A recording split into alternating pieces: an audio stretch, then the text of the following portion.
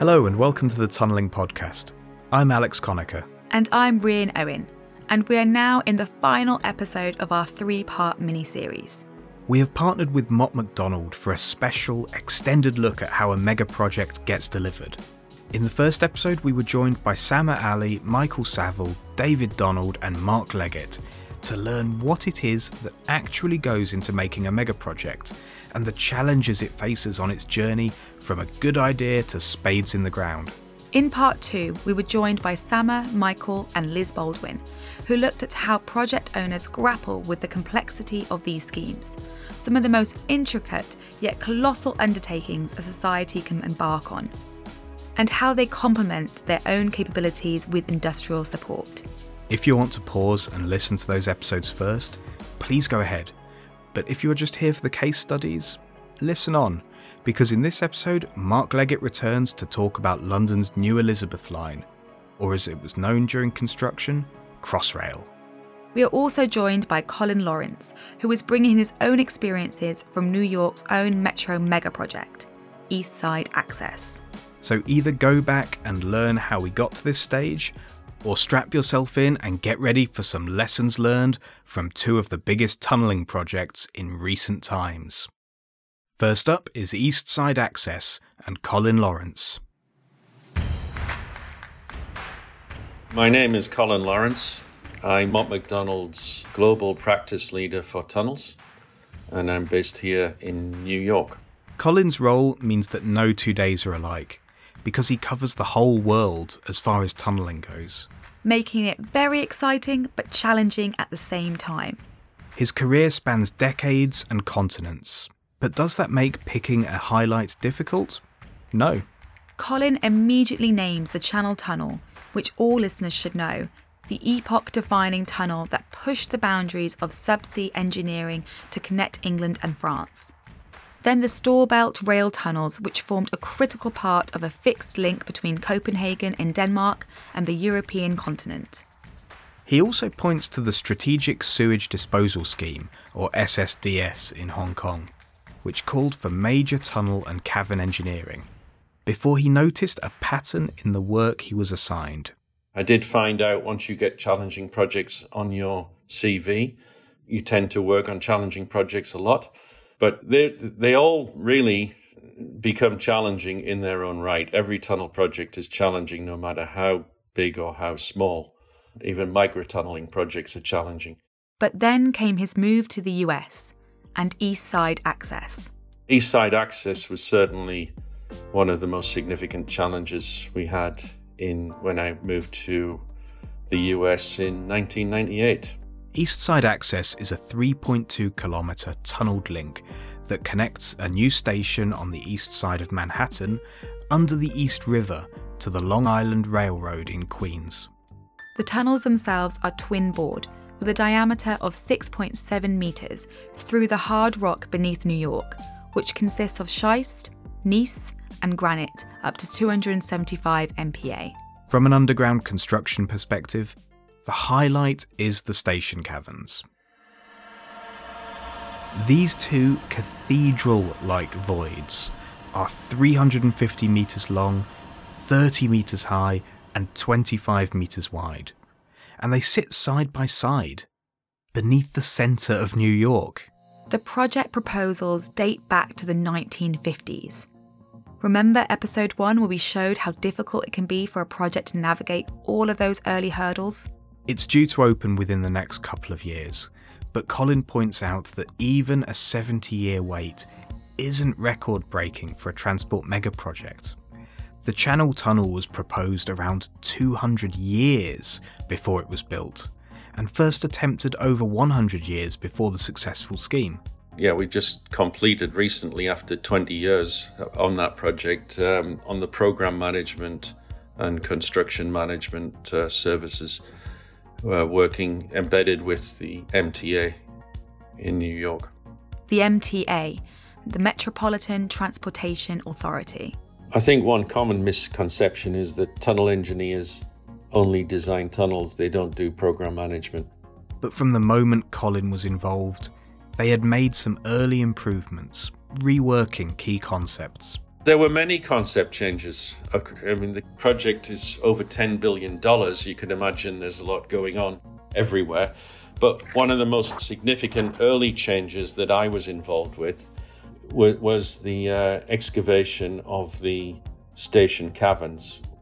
The project required to house the stations, there was twin caverns directly underneath Grand Central Terminal and the famous MetLife building. It used to be called the Pan Am building, which you might have seen on many movies. We were directly underneath those structures. It wasn't to the side, it was actually underneath. Those underground cathedrals that we mentioned earlier. But here Colin is the master of understatement. The scale of that task was quite large.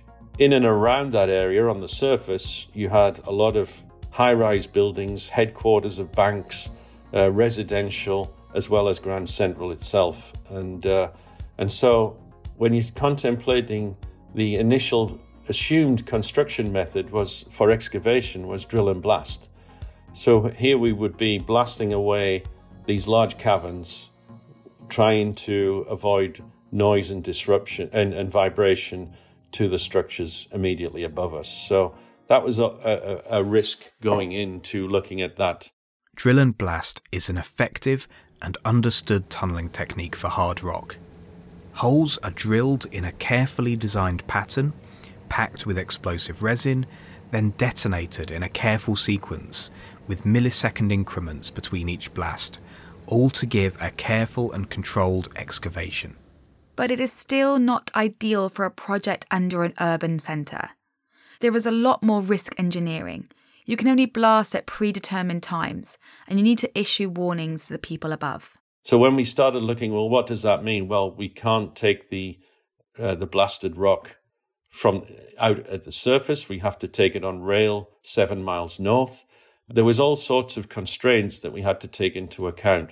When you imposed all of those constraints onto this excavation method and the sequences we would need to go through to excavate the caverns, we were extending the duration of the project significantly from what had initially been assumed. So we looked very closely at, how do we do it differently? We used a combination of rock tunnel boring machines, road headers for carefully profiling the arch of the caverns, and then finishing off with some degree of blasting, but to a much lesser extent and without too much energy being put into the ground to achieve that. Altogether, this saved 2 years on the schedule, something he attributes to having managers who were specialists. So we brought it back to where it could have been by changing the sequence very early on in the concept development. Had we waited, we would have just had an extra 2 years, or maybe we would have had to reset the clock on the design when somebody came up with the exact same idea. Now, it wasn't necessarily a new combination. It's done around the world. But I think given its location and constraints, it was certainly unique in terms of its application in that location. And I think that was a real achievement. And guess what? It was built that way. You know, when I talk to people my friends and colleagues who worked in and around that area, they didn't even know what was going on underground. And I think that's the best testimony you could get for something as challenging as that. Tunnellers are a bit unusual. Whereas many disciplines might point to bold, imposing structures as the pinnacle of their profession, the underground construction crowd is pleased when no one knows they've built something, when they have quietly and unobtrusively removed a hassle, solved a problem. Too often you can see program management being about, well, what progress have we had? Do we have the documentation right? Is the quality checks and balances in place? But actually, when I talk about the granularity, having an understanding of the specialisms that drive all of that is very vital. And that certainly on Eastside Access, we had that very much the breadth and depth of the project requirements. Having worked on a lot of projects, large projects, I don't think there's anything uniform about one project to another. I think, in my mind, every organization is bespoke to the complexity of that project and what's required. But I would say the early focus that was placed by the project team on actually planning for the project, looking very closely at contract packaging. Colin says it's not just about having a general schedule of the project and having a set number of years to finish it. It's always in the detail, and it's really focusing early on that detail, that level of granularity to prove the actual durations, timeframes, interfaces, so that you can actually create your success as the project unfolds. When do you discover project complexity? Do you discover it halfway in, or do you discover it at the beginning? And how you deal with that complexity as it arises is the key to being successful.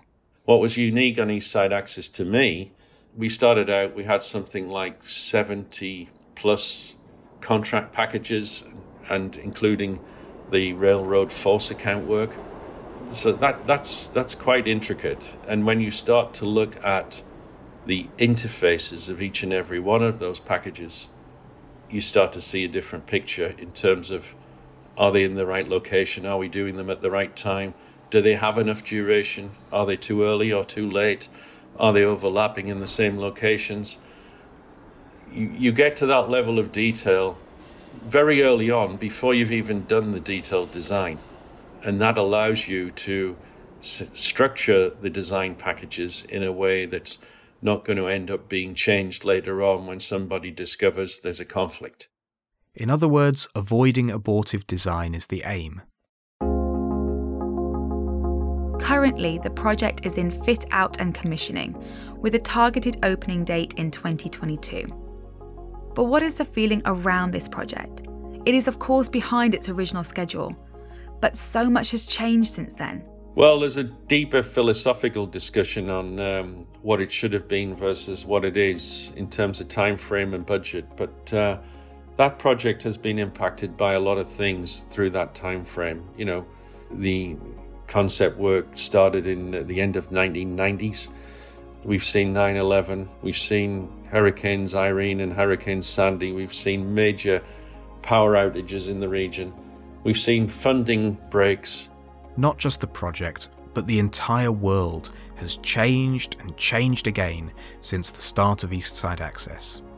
You see this with all mega projects. Everyone's an expert when the first price gets announced, and then you're held to it. But what was the first price based on? What was the first duration based on? You hadn't developed anything. And again, it's the eternal discussion of what should a project cost? Well, how do you know until you've actually developed all the details? It can't be based on length of tunnels.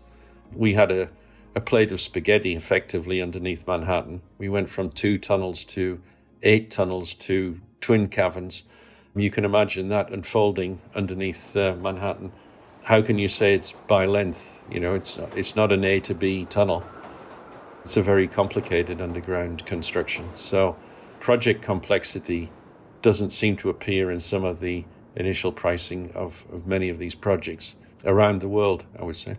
Ultimately, there will be a price that will be paid, but the infrastructure is there, effectively forever, taking the burden off Penn Station, providing direct access to commuters working in and around the East Side, helping connect to a major terminal.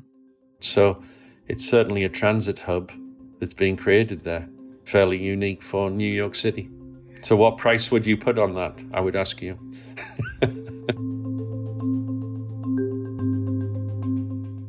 Now we move to London, and another project that is in the systems and fit-out phase.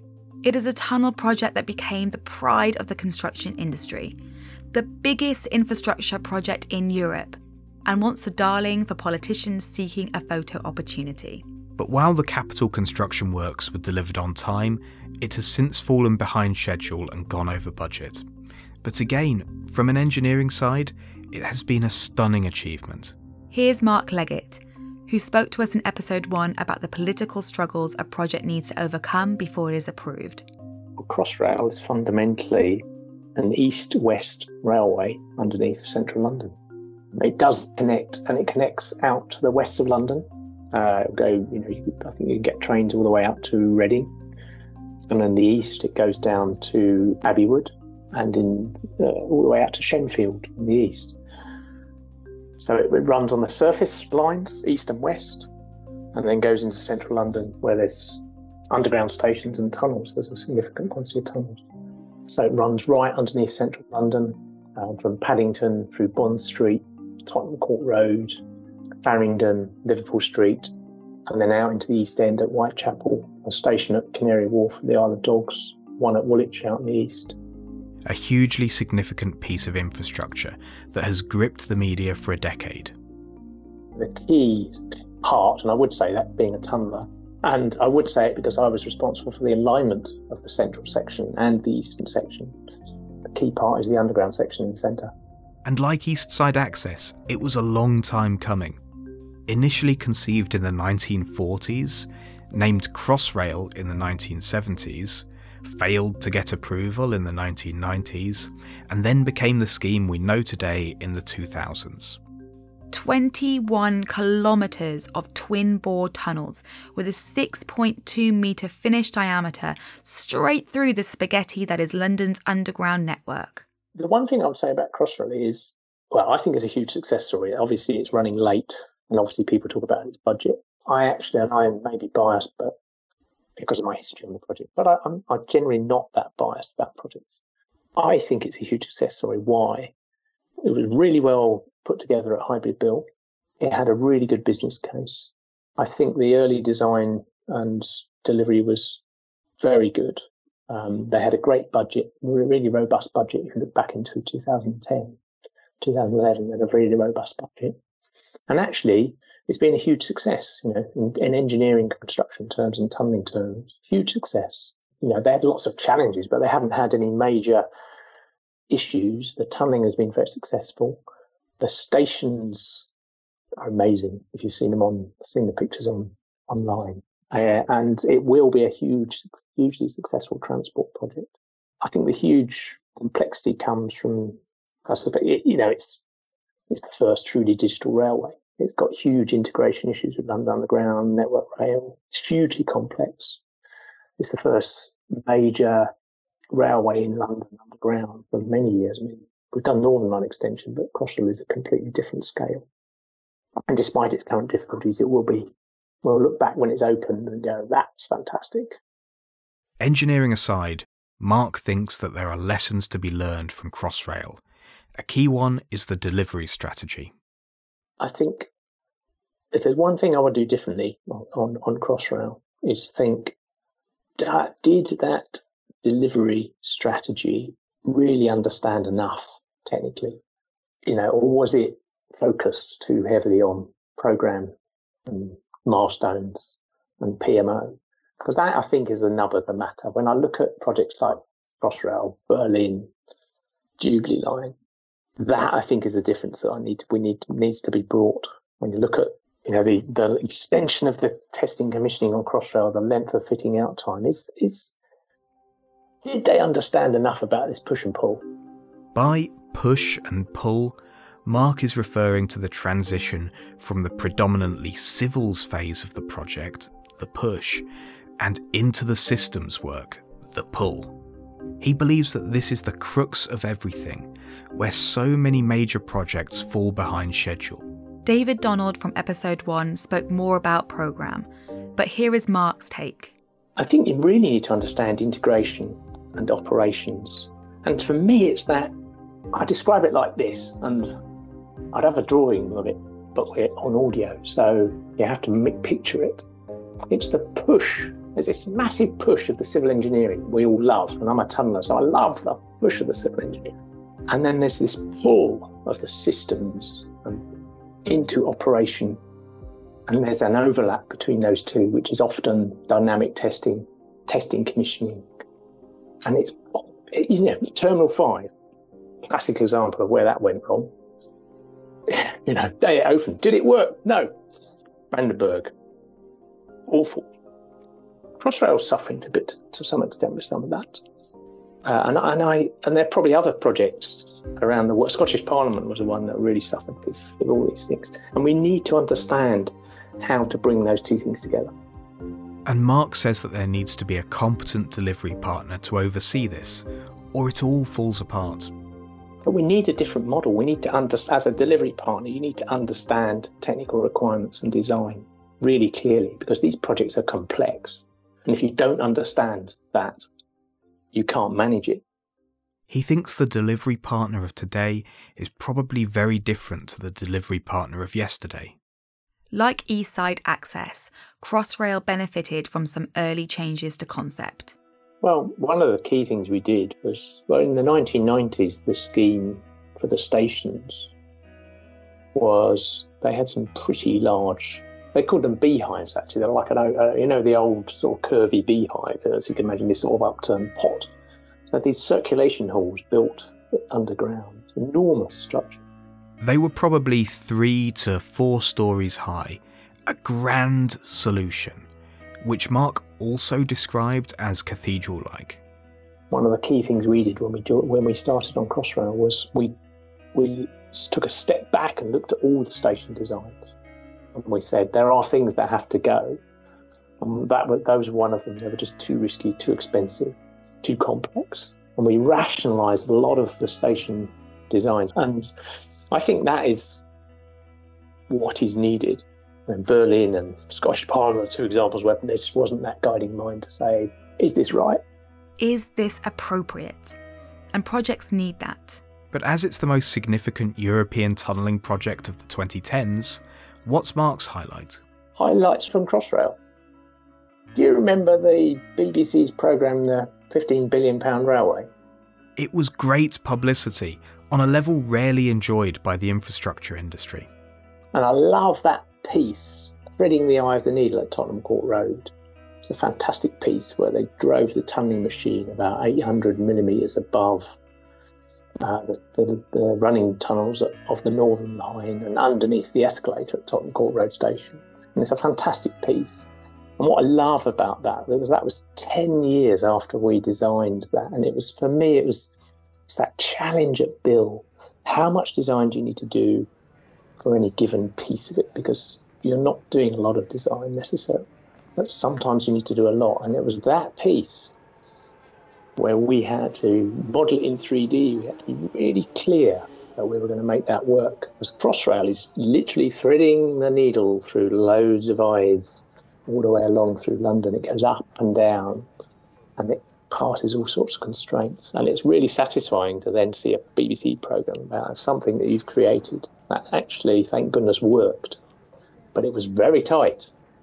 But again, it worked, and it's there.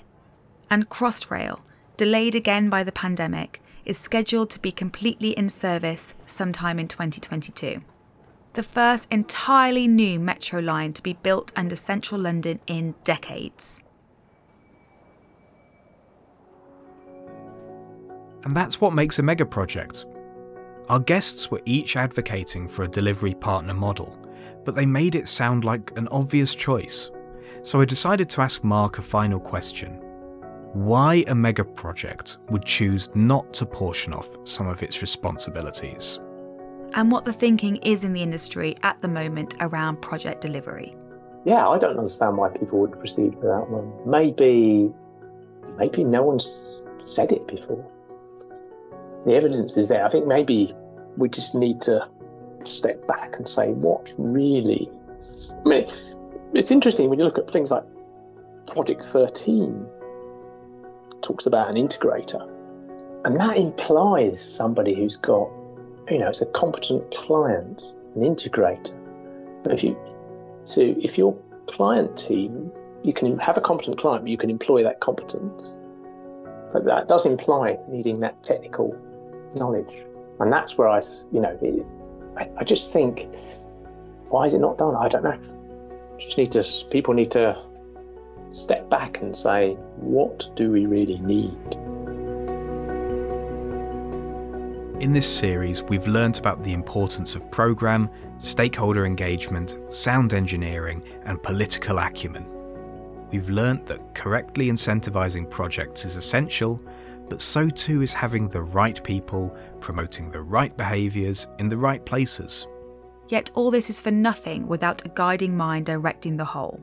Things cannot be set up in silos and be expected to act in concert. As we said at the start of episode 1, these schemes are interventions on a grand scale. Attempts to remake society and the built environment for the better. And we all benefit from success.